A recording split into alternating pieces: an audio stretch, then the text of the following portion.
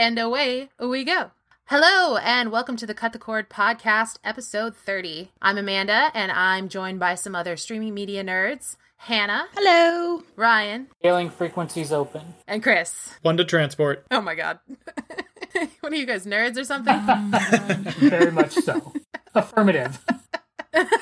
Together we take on television for those who have cast off the tyranny of their local cable provider. Each week we gather here to find a great show to watch from the often overwhelming variety of shows to choose from. We review the prior week's selection, then we pick a new show and do it all over again. This is a review show, so there will be spoilers. We are trying to keep major spoilers within a segment we are calling tentatively the spoiler zone. Is that still a thing we want to do? Yeah. Spoilers mostly confined to the spoiler zone. This week's show is a CBS All Access original series, Star Trek Discovery. Bum, bum, bum. Does anyone want to comment on that, on the fact that it exists? CBS All Access exists? Mm-hmm. Yeah, well, that this show exists and that it is on a CBS streaming service. I was really nervous about the quality of the show, especially because they weren't releasing pre-viewings for critics, but I've been extremely satisfied. So our companion song is the theme song, and it is by Jeff Russo. What did you guys think about the theme song? Some of you have some more musical training than I do, but just as a layman, I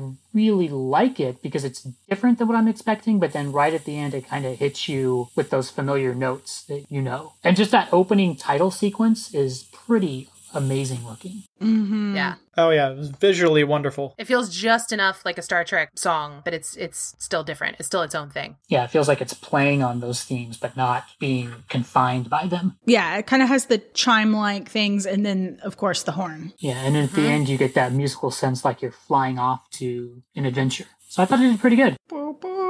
Yeah. Are we going to have to pay royalties for humming? Go get your Vuvuzela and see if you can recreate. For God's sakes, no. No, don't. Don't encourage her. We don't encourage bad behavior. That's still maybe my favorite moment that's ever happened on this. You're welcome. The music in this show is by Jeff Russo, and let's take a quick listen.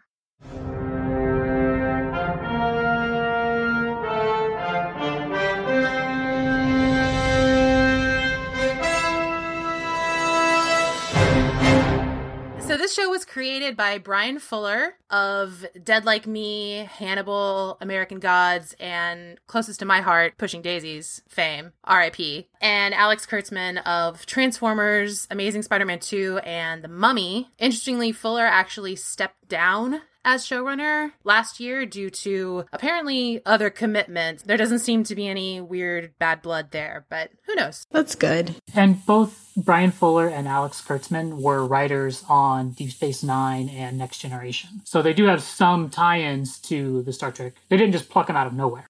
Okay. Oh, nice. They didn't just grab say J.J. Abrams out of it either. That Star Trek universe is cool too. Yeah, in its own And way. that brings up kind of a good point that this is set in the original TV series and original movie continuity, that this is not part of the new movies universe. Yes, because those movies created a separate timeline through various events. Who sounds like the nerd now? And we are not in that. Mm-hmm. Those are the ones I've actually seen, unlike most of the TV series. So the cast is led by Sonequa Martin Green as Michael Burnham. She's known mainly for The Walking Dead, and her character follows a Brian Fuller tradition of being a female character with a traditionally male name, a la Chuck from Pushing Daisies. Oh, yeah. It's a thing he does for some reason. We're also starring Michelle Yeoh as Captain Philippa Georgiou, I think is how you pronounce that. And she was in, most famously, Crouching Tiger, Hidden Dragon. And I thought she was wonderful in this role. Oh, she's fabulous. I loved her. She's a fabulous actor. She really has a lot of gravitas to her. She does. Mm-hmm. Yeah, she's completely convincing as someone who captains an entire starship. We have Doug Jones as Saru, who is a science officer and a Kelpine, which is apparently a new species invented for this series. Their whole deal is that they were a prey species that is sort of now characterized by their cowardice and also their ability to sense danger and death Specifically death. Like he's like, death is coming, and does a little with his little Yeah, he's got little frills or something on the side of his neck that kind of pop out.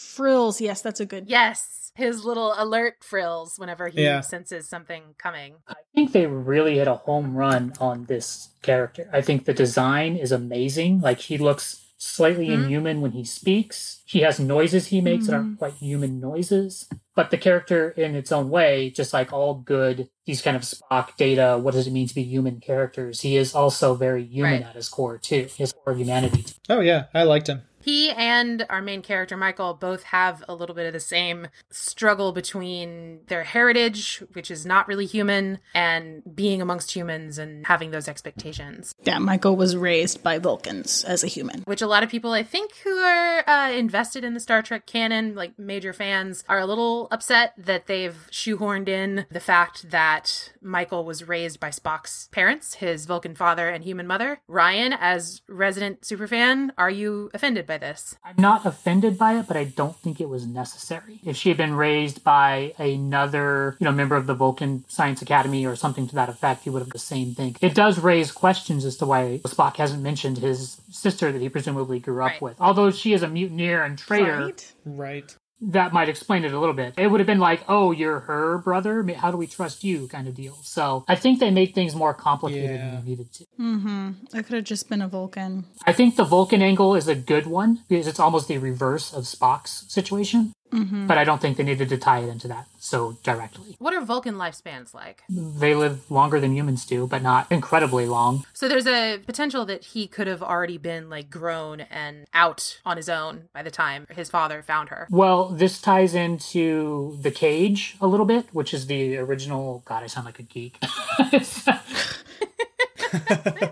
If it walks like a duck and talks like a duck. Yeah, I'm just going to pretend that you're talking about your religion and kind of take the same, oh, wow, okay. So The Cage is the original pilot for Star Trek, which bears almost no resemblance to Star Trek. And in that, Spock is in that still as, an officer on the bridge. And that takes place roughly around this time period.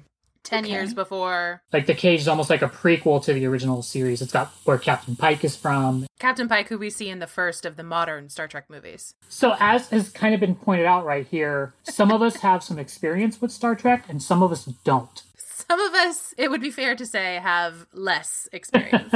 You don't literally have a Star Trek communicator tattoo on your chest like I do? Jesus. Oh, shit. I forgot about that, Ryan. Wait, do you really? Yes, I really do.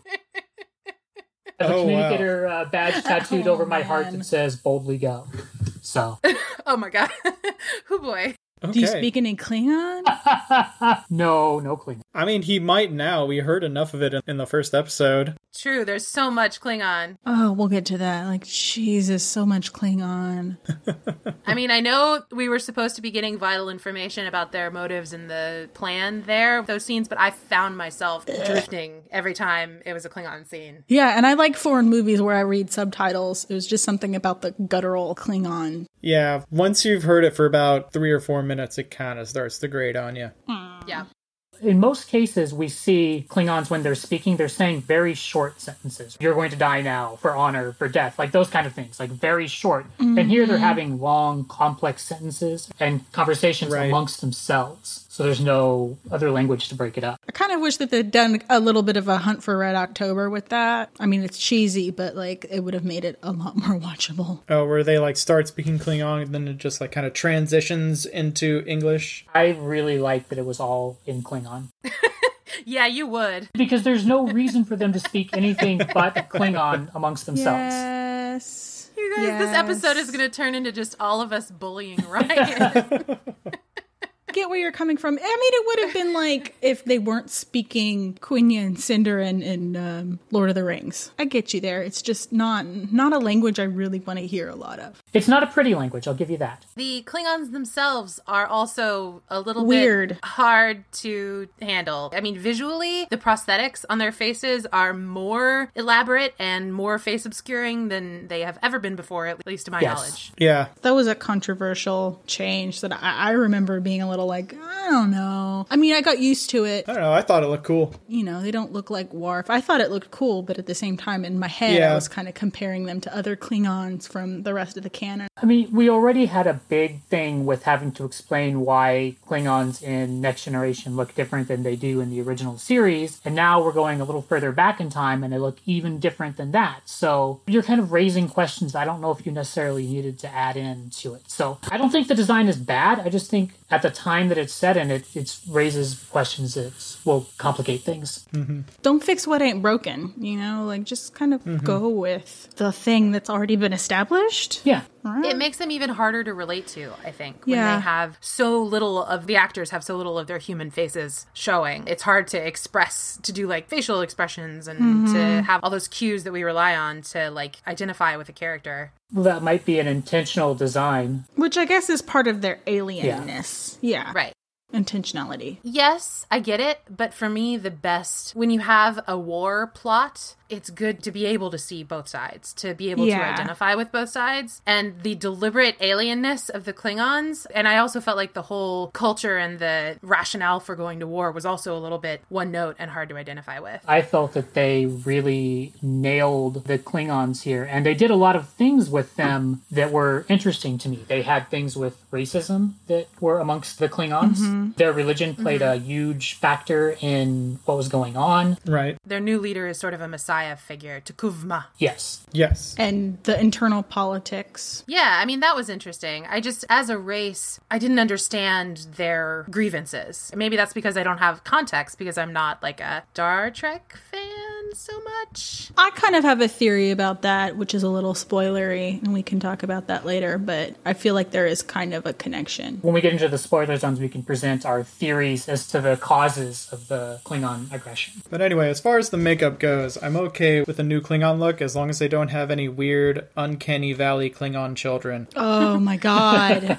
Like the flashbacks of the Klingon teenagers, or are you referencing something else? Worf's son was just... Alexander, yes. Oh. I don't know, just the Klingon makeup on a child was just really weird. We'll get into some of the plot stuff in a couple minutes, but there's a point where you kind of shift. We've talked about the people who are on the Shinjo, is the first ship. Then there's other crewmates we meet on board the actual Discovery. Yes. Yes. It was a pretty bold move that this show took to create kind of a 2-episode pilot that then completely reboots itself after the second episode, between the second and third. We get almost an entirely new cast of characters. Not entirely, but a lot of the people who we assume are going to be major characters through the rest of the show are just not in the first 2 episodes at all. Right. Yes. And I really liked that transition. I thought plot-wise it worked. It's definitely not typical Star Trek, but I feel like that break from it was okay. It's refreshing to not follow the captain. Yeah, it was interesting, but at the same time, it was kind of a tone shift, which I thought was a little bit weird. It was. I think each episode has its own very distinct tone to it. Well, the first 2 I thought felt more cohesively like almost like one big movie launching the series. And then the third one stood out as its own hugely different thing. And in particular, I believe we were going through the cast and we were just about to get to Mary Wiseman as Michael's roommate. She doesn't appear until the 3rd episode, and she's basically supposed to be the, not necessarily comedy relief, but more like human relatable character. The heart of the show, and it's kind of late to introduce that character. Well, from our perspective, it's late because we're only seeing the first 3 episodes. Oh, we should have said that up front, that we're going to be covering the first 3 episodes of Star Trek Discovery. Yeah, because the other ones are not released yet. But yeah, I was kind of just mostly irritated by her. I see what they're trying to do with her. She's just not terribly compelling at this point. No. To me, it just feels like she shouldn't be on this show. It feels like she came from a different show. It seems like, and this is maybe hitting a little bit of like spoiler territory, but the people on the Discovery were chosen for very specific reasons for a very particular mission, and all seem to have kind of the same outlook. And she is ambitious. Like, she does want to become a Starfleet captain, so maybe we'll see more of that, but she seems a little too starry-eyed to really function on the Discovery. Yeah. And just really immature. It's like, why do you have a 16-year-old here? I don't know what's going on with this character. Yeah, she is supposed to be younger than everyone else. She hasn't graduated from the academy yet. She's a senior Oh, okay. that makes sense. She's in her senior year at at Starfleet Academy, yeah. Okay. How old are they then? 21, 22. Like college, I guess. But then everyone in Star Trek is always a child prodigy, so she probably is younger than that. She's like an older Wesley. She's a ginger. Oh my god, her hair, there's one shot near the end of the third episode where she legit looks like a still from Brave. Her hair is just like billowing around her, giant curls. It's magnificent. Before we go into the rest of the cast, do we want to go over the plot a little bit? Yes, because the change of it is a major part of the plot. So we'll save the Discovery crew for after. So we have Michael Burnham, who we already said she was raised on Vulcan after an attack by the Klingons, which that's not a spoiler, is it? That's in the first episode. Yeah. I don't think that's a big spoiler. Yeah. Oh, and she's black. Yay, diversity. Oh yeah, and right, this show is very casually diverse. Very. Yeah, female captain. She's Chinese. The main character is a black woman. Yep. There's a redhead. There's a gay character later on. That's in the grand tradition of Star Trek. Yep. I mean, Gene Roddenberry initially made the crew and the bridge officers diverse. Yeah. He wanted to show a future where people make it and cooperate with each other. And that the way that we made it was by cooperating. So people who are freaking out that this is, Star Trek has been turned over to like the social justice warriors, you don't know shit. Where have y'all been? Yeah, it's always been this way. Yes, ever since Uhura and Sulu. Don't forget, like, Chekhov, who is a Russian. Yeah, at the height of the Cold War, they put a Russian on the bridge. I was hoping that they were going to put somebody on the bridge who's an American enemy. To show that all that is behind us. I mean, yeah, there's Chinese, but... I mean, she's a Chinese actress, but her name in the show is French. That sort of represents, I guess, more of a cultural... Like a world culture. So we have the USS Shenzhou, which is captained by Philippa Georgiou. They are sent out to repair a damaged relay, which they don't know why it was damaged. They suspect foul play, but they're not entirely sure. And in the process, they encounter Klingons, which no one has seen a Klingon for a really long time, despite the fact that apparently Michael's parents were killed by Klingons. How does that work out? Time with them. It's just been a Cold War. They're like the things in the shadows. They're like the Reavers in Firefly. You hear about attacks on the outer rim, but to the people in the core, they're just fairy tales. That's a really good example. Yeah. So, unbeknownst to the Federation, the Klingons have this new, or at least one of the houses of the Klingons has this new leader who considers himself a rebirth of their god. His name is Tukuvma. That's never good. Yeah, that's always kind of destined to end badly. His goal is to gather the 24 houses of the Klingon species and unite them in war against the Federation. And so to do that, they have presumably broken this relay on purpose, lured a ship there in order to attack them and start a war. Yeah, they're basically forcing a conflict. Not only a conflict with the Federation, but a conflict which the Klingons will be forced to answer as well. Right. And there's a question around whether or not Tukuvma is also trying to martyr himself in order to set himself up as like a figurehead or something to avenge. Burnham specifically accidentally kills a Klingon guardian, which also you get the sense that was engineered. That's what they wanted in the first place. Yeah. I mean, he swung first, I believe. Yes, he attacked her first. Things escalate. Burnham gets some interesting advice from her foster father about the way that the Vulcans at one point had managed to negotiate peace with the Klingons. His advice to her, he doesn't really give it to her as advice, he just gives it to her as, here's what we did, was to intimidate the Klingons and earn their respect through violence by attacking preemptively, which is totally against the Federation's, against Starfleet's principles. Yeah, and that kind of comes up as a running theme in these first couple episodes is it worthwhile to violate protocol and violate even ethics in pursuit of victory? Right. The ends justify the means. Mm-hmm. That encounter between them, it's also the name of the first episode, is the Vulcan Hello, right, is what it's known as. It really is an interesting question. That's how I knew we were in good Star Trek, in that it made me think about something. And it did not present an easy answer. Dark Star Trek.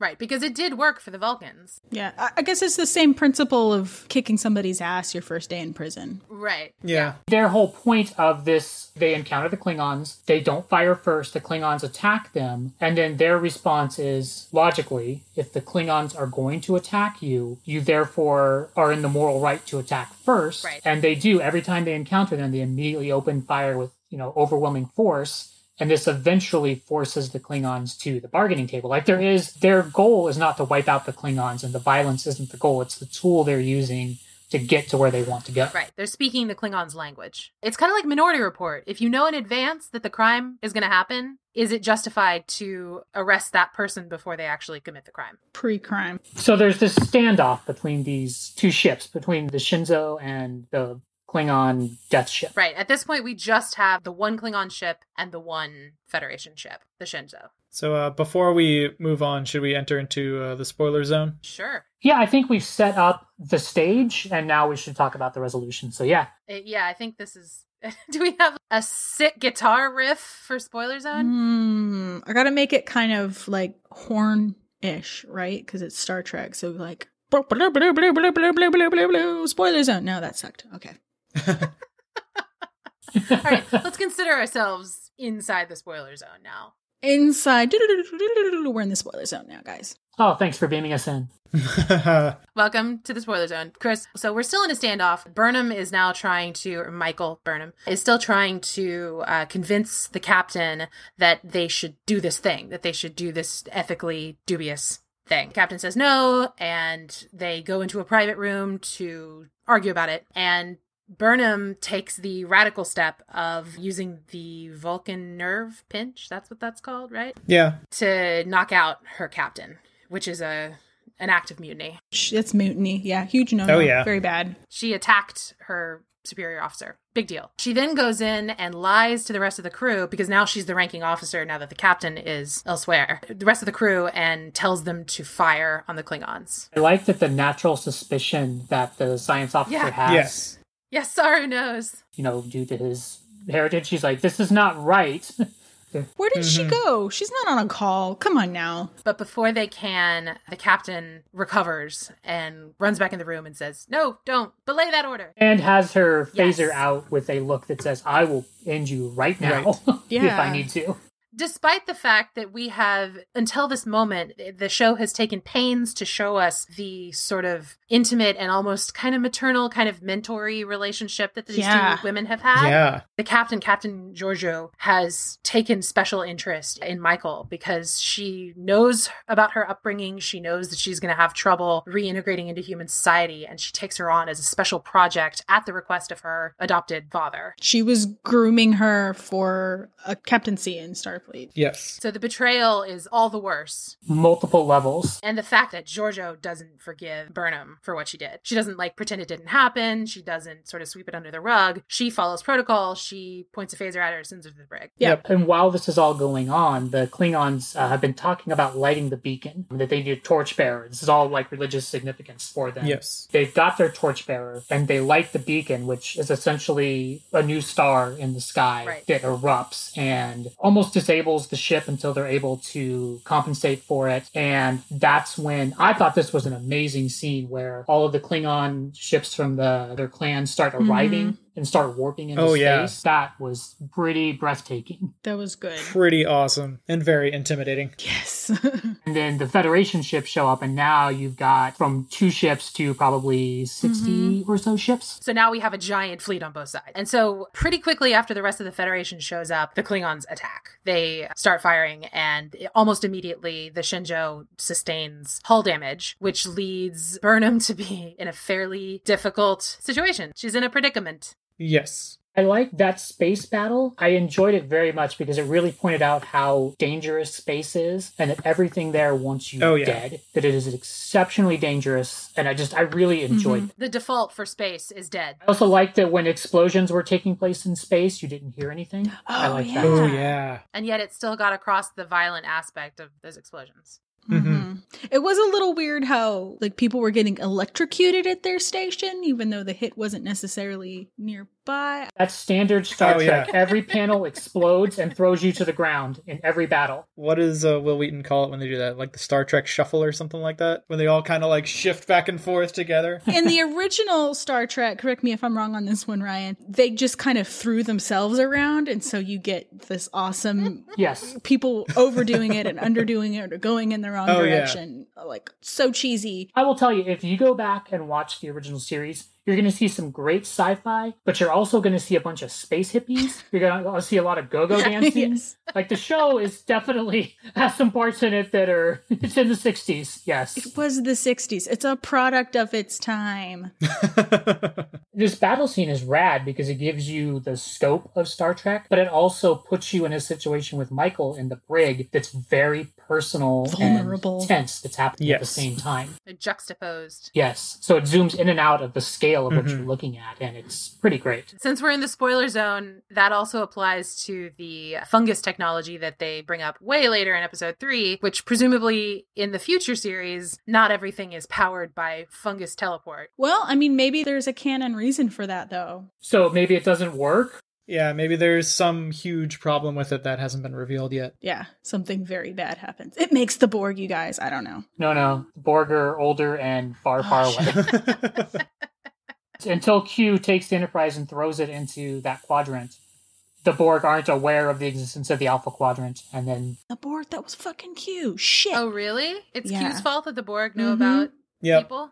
Yep. Yep. he tells them that they're basically not ready for space and that there are things very dangerous for them, and he throws them to the Borg to encounter them, and they get away Wow. and warp back to their quadrant, and that's when the Borg start coming across. Ugh. What an asshole. He kind of sets it up as, you need to clear this hurdle. You need to be able to survive the Borg, or you're not going any further. Dang, that's harsh. Douche. He's kind of a douchebag god. That's his whole shtick. So let's talk about that scene with Michael in the brig. So Michael's trapped in the brig. The force field around her, the only thing that's keeping the air in, is going to fail in like 8 minutes. Because power's being diverted to more essential areas of the ship. The computer is refusing to engage the ethical protocols that would allow her to leave the jail cell that she's in. Right, because the computer basically says it won't make any difference if it does, so if it won't make a difference, it won't use the protocol. We want to talk about how she resolves that? I don't want to go into all the points that she raises, but she basically takes it through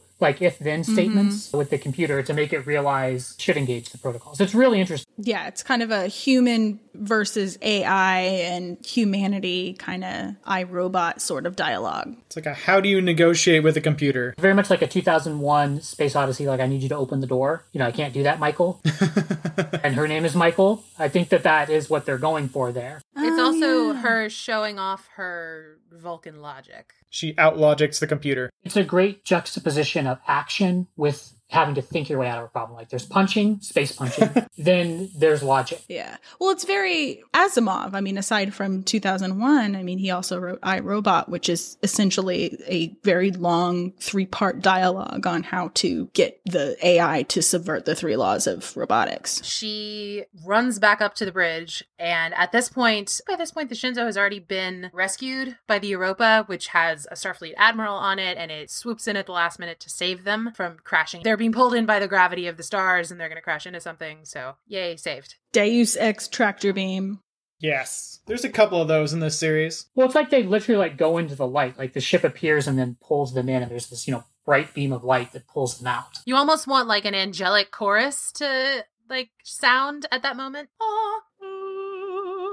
After the battle, we get more of these kind of ethical dilemmas that are going on. Before the battle is even over, there's that moment when the Admiral holographs into the Klingon ship and says, all right, let's stop. This is dumb. Parlay. Ceasefire. And they're like, yes, all right, that's fine. We've lost a lot of people. We're sending our envoy. We'll be there soon. And it turns out that what they meant by we'll be there soon is our invisible, cloaked, giant flagship is going to plow into your ship. Ram you. Right. So, and there are thousands of people on that ship, including a very high-ranking Starfleet officer that then perish in a fiery blast. But they self-destruct and take the Klingon ship with them. Parts of it, yeah. So, war crime number 1. The plan now is for Burnham, who has escaped the brig and has run back up to the bridge, and now, for some reason, Giorgio is like, okay, you can help. I mean, they are in a drastic situation. They're outgunned, and they basically have no way to escape. And they're disabled. Their hull is so brief. I'm assuming they can't go to warp or anything. And Giorgio wants some serious revenge. revenge. She turns a corner, things change for her real fast. She's initially willing to sacrifice herself to take out this leader, but Burnham points out that that's a really bad idea because that's what he wants probably. That'll just give them even more reason to carry on a war. So the new plan is we're going to go onto the ship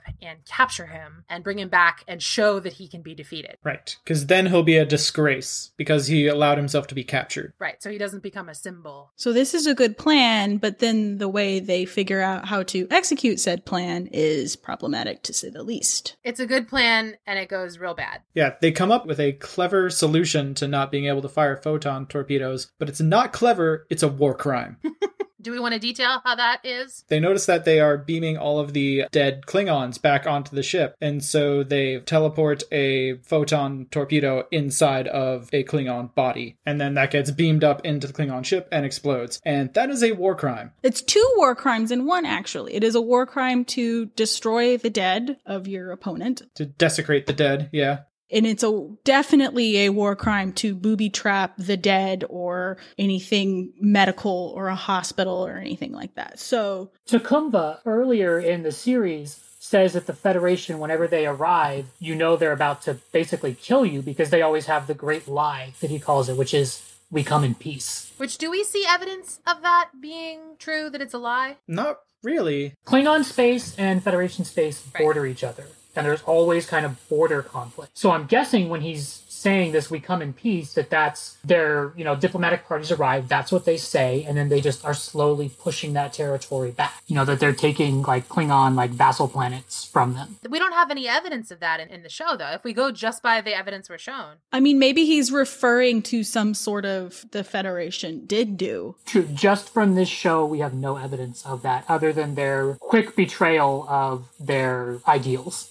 Yes, but I mean, they do give the Klingons multiple opportunities to not fight, and the Klingons continually choose fight. The argument could be made that they are still engaged in the battle with the Klingon. The battle has not ended at this point. The Star Trek world is really idealistic, and then Starfleet Command is always super corrupt and dangerous. I mean, that's always a theme that happens in the series. So when you start to see these officers start betraying some of the ideals of the Federation to win these battles, that fits in with kind of the way that some things work. Okay, that's some good insight there, because I was just like, this isn't what Star Trek is about. Oh my God. So, okay, yeah. If you watch The Next Generation or Deep Space Nine, they really drive those points home. Yeah, Deep Space Nine for sure. Of the little classic series that I've seen, this is a much less utopian vision. Mm-hmm. Yes. Which makes it more realistic, I guess. It also applies to the look and feel of the show and of the ships. I'm used to The Next Generation, the episodes that I've seen, it's all beige and gray, pale colors. Mm-hmm. And then in the modern movies and the since 2009 movies, those are all bright white Apple Store bridges. Yeah. In a way, both the look and tone of this series remind me a lot of the Alien franchise as opposed to the Star Trek franchise. Yeah, especially in episode 3. That sense that space is dangerous, that's definitely from Aliens. That sense of the high command or the corporation or whatever that is giving you your orders not being entirely truthful or upfront about what they're doing. Those are all very alien themes. Yeah, that you're just being manipulated by the higher powers or higher authorities and that you're expendable. So now that the ship is disabled, that they've managed to blow up part of it. It's now apparently the shields came down or something that's weak enough that they can now just beam aboard. And the plan is for Burnham and Giorgio to capture Tecumseh and bring him back as a prisoner. Boarding party. That goes bad. They don't do that thing. They do a different thing, which is worse. It goes very poorly. Much worse. So much worse. Way worse. Instead of capturing him, somehow in the battle, it's hand-to-hand combat situation. Giorgio gets hella stabbed. Right in the heart. By a batleth. Just right in the old ticker. She gets Qui-Gon-Jinned. Or maybe in where Ben stabs Han through the heart with the lightsaber. Very similar looking Don't remind fights. Me. That's the worst moment of my life. Oh. Oh, my sweet summer child. And in revenge, seemingly, Michael, she must have at some point switched her phaser from stun to kill because it shows it. Yeah, you can see in that moment after she is stabbed, when it switches back to Michael. It shows her click it over and then bam. Right. She deliberately kills kills Takuvma. Interesting because when her logic is in control of her, she warns them not to do this. This is exactly what he wants. But when her emotions are the dominant force, she ignores all of that. And she has this deep well of anger and emotion that she has this more so than other humans, potentially. Because she's suppressing it. Right. Yeah, I wouldn't go to the Logic Council for emotional counseling and trauma advice. I think that they are probably a particularly bad place. That's not how human brains work well. It works for Vulcans. Yeah, so I'm wondering if that may be a theme later on, that she doesn't know how to deal with her emotions as a human. Might be interesting. So, I mean, Vulcans feel emotions just as much, if not more so, than any other race. Like, Romulans are Vulcans. They're the same race. So all of these almost like martial arts meditation techniques that Vulcans have to suppress their logic, that's not natural to them. So they're not naturally unemotional. Interesting. So maybe they're thinking that those techniques could also work for humans, but seems like only sometimes. It's interesting that they gave a female character an arc in a sort of emotional story that in a lot of cases, in a lot of other shows, would be a male story. Oh, yeah. And she starts out confident and she's overly risk-taking and she's really sure of her own judgment and her own intelligence. And she's brought low by her hubris, and her internal struggle is that she has these cultures within her warring and she's pushing down her emotions and suppressing them, and then they explode. That all sounds pretty traditionally male narrative. Like, when I was watching this, I felt like this role could have been written for a man and then just switched the casting to a woman with no changes to it. Is that a good thing? I would say in this case, yeah. I think it's good.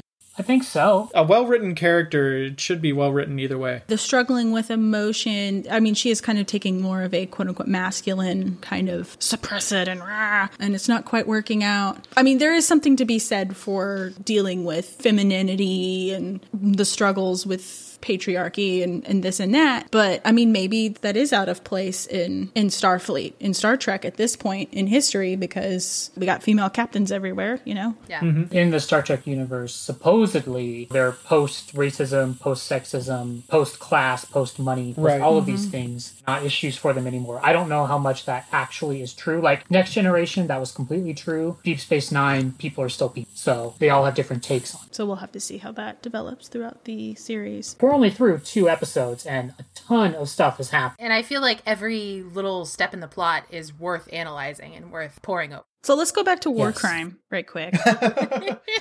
Because when that happened, Chris and I were watching it together, you know, because we're married and we live together. We were both yelling so much about the war crime that we missed something. Yeah, I think we might have missed the next couple lines of dialogue. See, that didn't even occur to me. Yeah, and we even looked it up at the time. It was like, yeah, there's an article in the Geneva Convention that specifically addresses that. And then in the next episode, she cites the Geneva Convention. Yeah. Yeah. They're not ignorant of the questions they're raising. They're not raising them by accident. You know, it's no coincidence that they bring up the Geneva Convention after a battle and things have happened that violate that. Nobody's like, hey, that's kind of wrong. That's against protocol. They're like, no, teleport a bomb onto a body. That's totally cool. There's a part where they're kind of talking about maybe the duality here of Starfleet. They're in the standoff situation before all the firing and bombs happen and all of that. The captain of the Shinzo is talking about how she hopes that this will be a bridge between their two races and open up a dialogue and all of that. And Michael Burnham says that's the diplomat talk. What does the soldier say? Yes. Yeah. What does the soldier say? It's nothing good. You know, so a Starfleet officer is both. So now everybody's mad.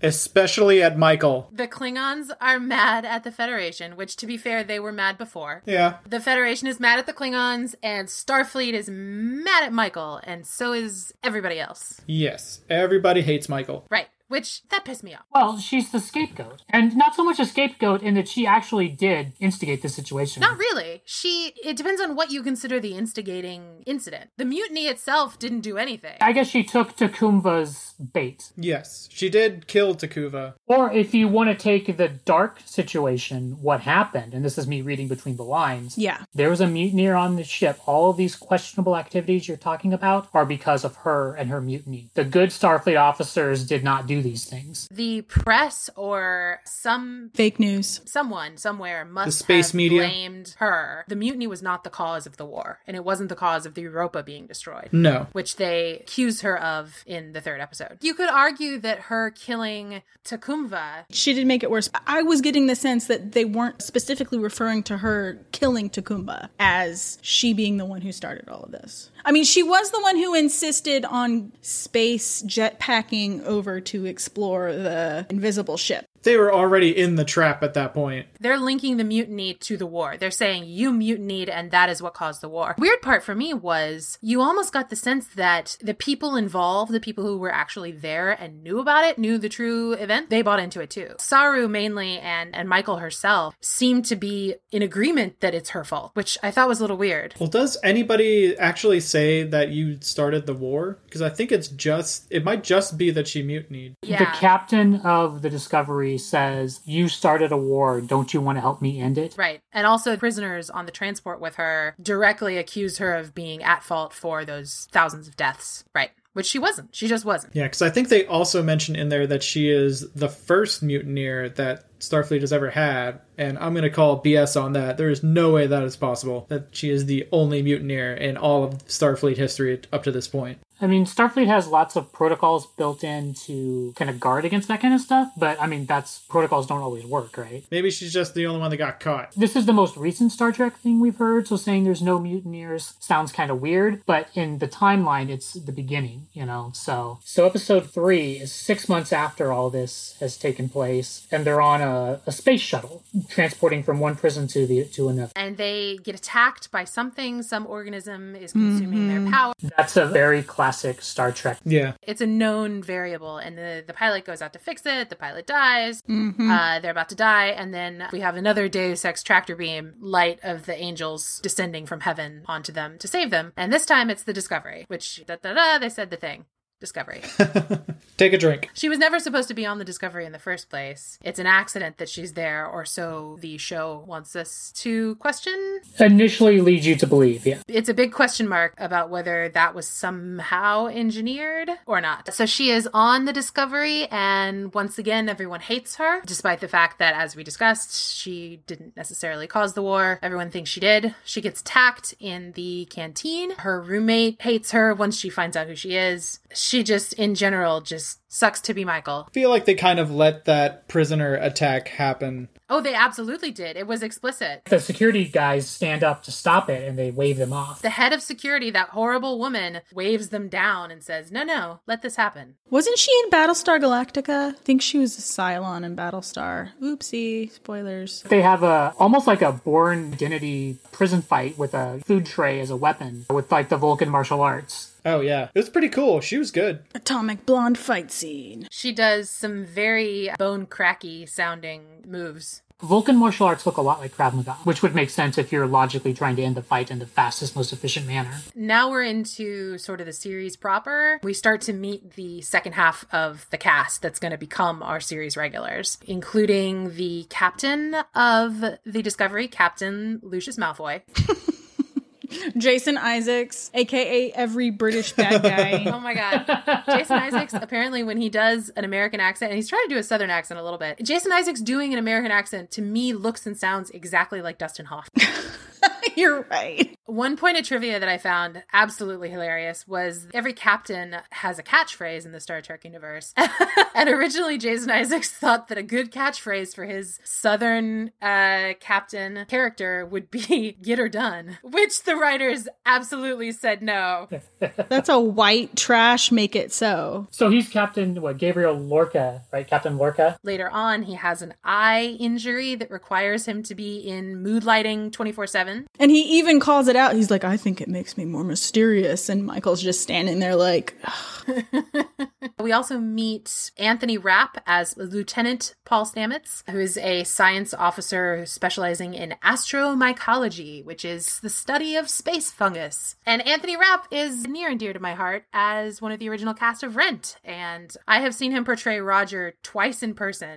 Yes, that's where I recognize him. He's very good. He sings too, y'all. The science officer is actually the first openly gay character in the Star Trek TV series. And we actually meet his relationship that he has, and they're having like conversations over the communication. And what I've heard is as the series goes on, you're going to see flashbacks of their relationship. Star Trek doesn't usually feature this many mangled corpses. That was more gore than I ever expected. Yeah, that was space horror, body horror. Again, with the body horror in these shows that we watch. And just blood. I'm not used to blood. Space is deadly and wants you dead. They really drive that home. Yep. Yeah, this is definitely where the alien part comes in. We are introduced to not only the science officer, Paul Stamets, who, by the way, is named after a real mycologist in real life who presumably doesn't actually think you can teleport via fungus. You take the right fungus and you'll end up believing you can do that.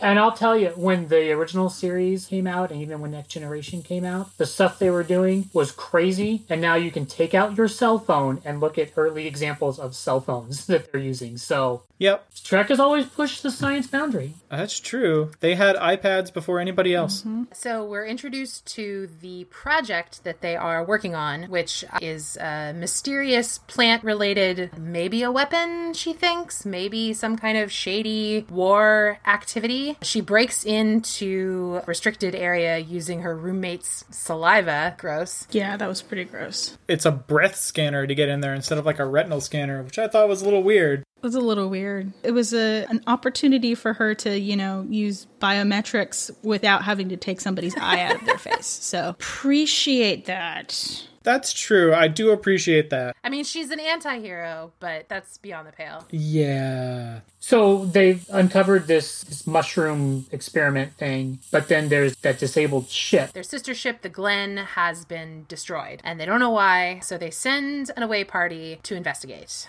And for some reason, Captain Lorca, thinks it's a great idea to send the once-in-a-generation mutineer prisoner on the away party with his crew. Which, to be fair, the rest of the boarding team were like, what? Why are you doing that? He was originally the one who said, send Burnham. And then Anthony Rapp's character was like, no, why? And then he says, Saru, you worked with her. What do you think? And he says, well, before she mutinied, she was the smartest officer I had ever worked with. Yeah, so she is the smartest Starfleet officer I've known. There's that sick burn where he's like, and he knows you. And he knows you. She goes with them. And I was at this point thinking that maybe they were trying to do like a funny, the redhead, instead of having a red shirt, we have a redhead who's the roommate. She's going to be the cannon fodder. That would have been really funny. That hadn't occurred to me, but that is interesting. Yeah. She didn't end up. She's going to be a series regular. She did not end up dying. When they did beam down, I did quickly pause it and look to see if any of them were wearing the red uniform. It doesn't seem like they really separate out the colors yet in this one.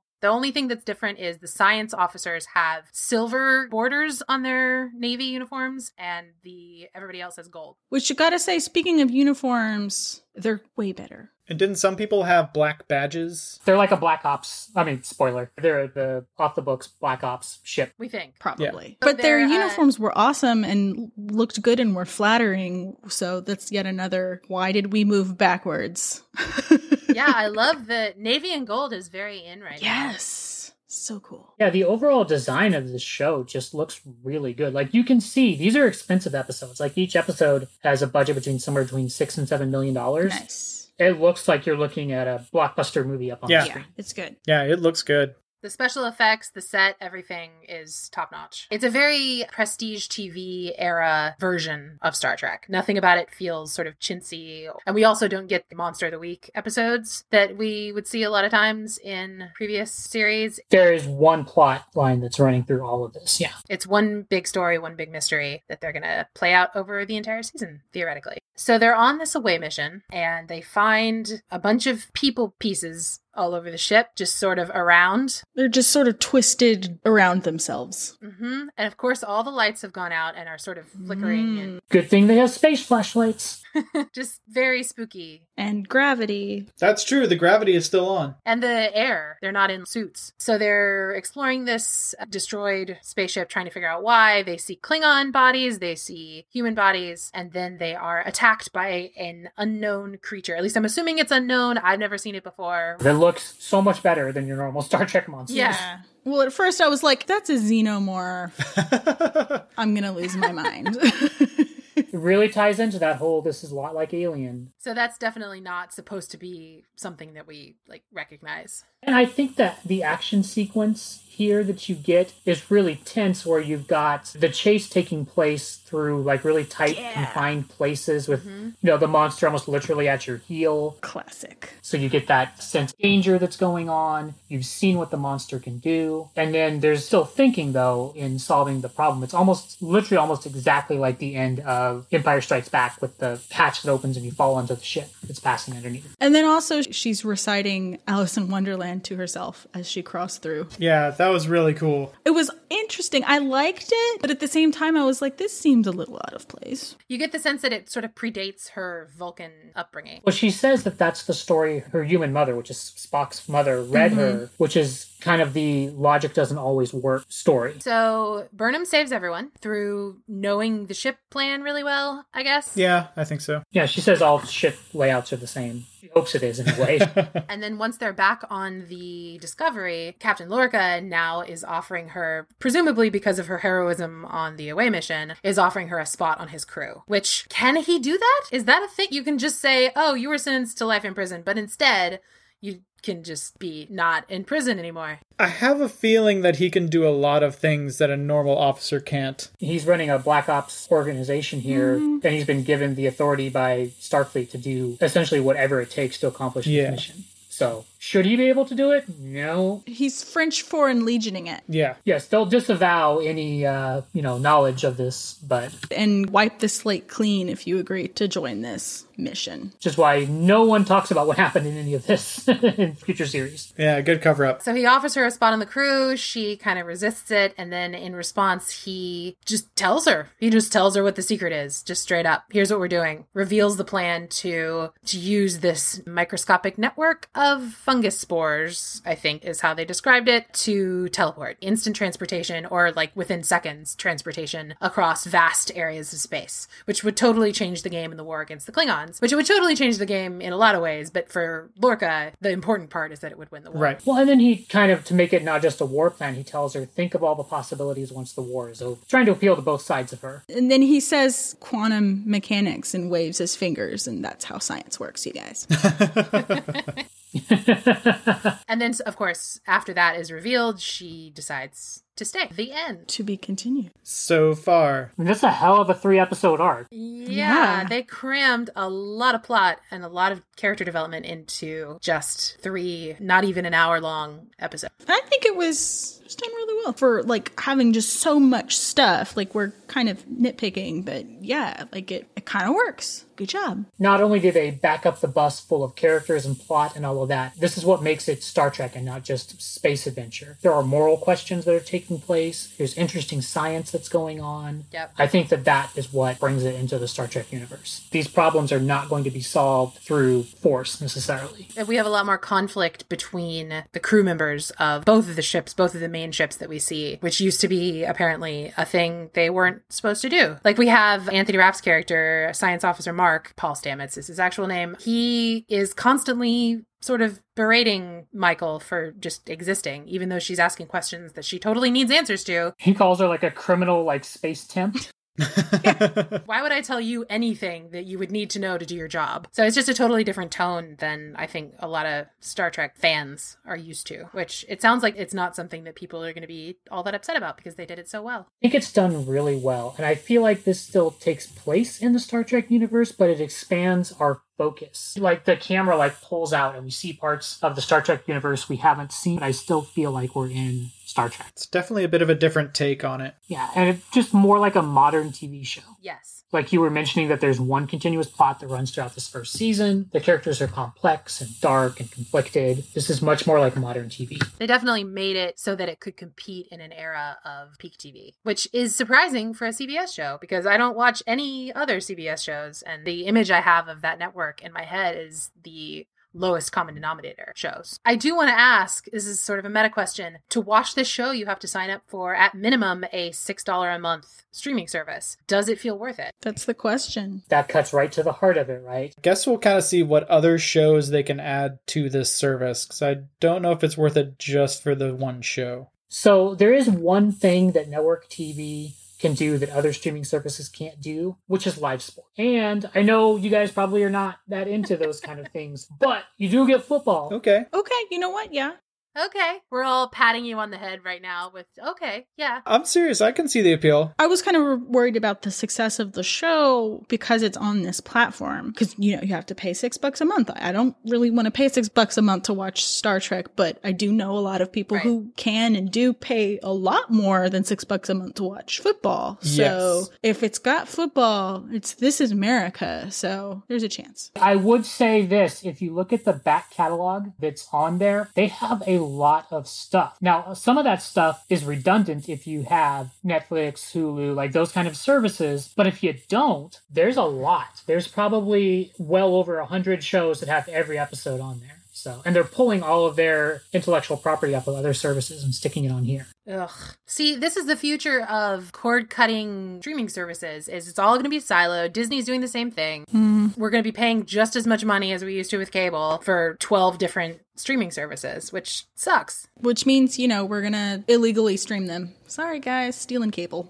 Possibly. But on the other hand, it does mean that you get to kind of pick and choose a little bit more, where you can, like, I don't want these shows, so I'm just not going to sign up for that service. It's more like you can build your own cable package, you know? You're paying more per sort of quote-unquote channel than you would be with a cable package. Truth. I mean, we're kind of answering a question before we ask it, but I would say if you decide not to pay to stream this and you don't want to get it illegal, when it comes out on DVD or Blu-ray, buy that shit and watch it because it's real good. Yes. Yeah. You can also, if they offer a 1-week free trial, which is how I watched it, you can sign up, you can wait till the whole thing's, like the first season is over and then sign up for the free trial and watch it all in 1 week. I bet they're going to do a thing where they only show the last like 5. Yep. Oh, yeah, they might. Rate it, and then we can answer maybe this question that we've raised when we get to the should I watch this. I'm going to give it 4 out of 5 unflattering prison jumpsuit. I don't know. I was kind of into it.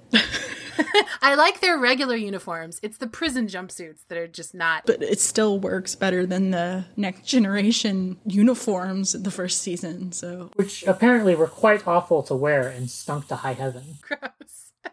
I'm going to give it 4 out of 5 really big, obvious lens flares. I mean, the beacon is basically just a giant lens flare. Well, yeah. And I will give it 4 Starfleet war crimes out of 5. I will give it 4.75. The Klingon Empire is better at solving racism than the Federation. Ooh. Oh, snap. I don't know, because they do still seem to be having some conflict about it. Yeah, and the Federation didn't have any. So there's an original series episode called Let That Be Your Last Battlefield. That's kind of the famous one where you have the people have the half black face, half white face. And then they're switched, which side is what, and they are in this war with each other. And the Federation isn't able to solve their conflict and ends up basically beaming them down to a planet to like fight to the death, and they sail off. Damn. The Klingons, they have that one dude who's like the albino, and through their, you know, religious fanaticism, they're able to unite the people together. And so It's something we should all aspire to. I don't know. The religious fanaticism? washing aside our differences through religious fanaticism and war. And David caressing yourself? Exactly. Big question, should I watch this? I think we're all agreed on this one. Yeah, I would definitely say you should watch it. Watch it. Yes. Make it so. Oh, nice. But should you watch it for $6 a month? I would say yes. If it was just $6 a month for this show, no. But I think with football, you get something of value there that if you're streaming, you don't have an option for. I'd say check it out and see if there are other things on the streaming service that you want aside from just Star Trek. And if so, then go ahead. Oh, The Good Wife. Yeah, like football or The Good Wife or whatever. Figure out what's the most you would pay for a show per month. Is that $1, $2, $3? I don't know what it is. And then see if you can find enough shows to break that $6 down to equal that. Mm-hmm.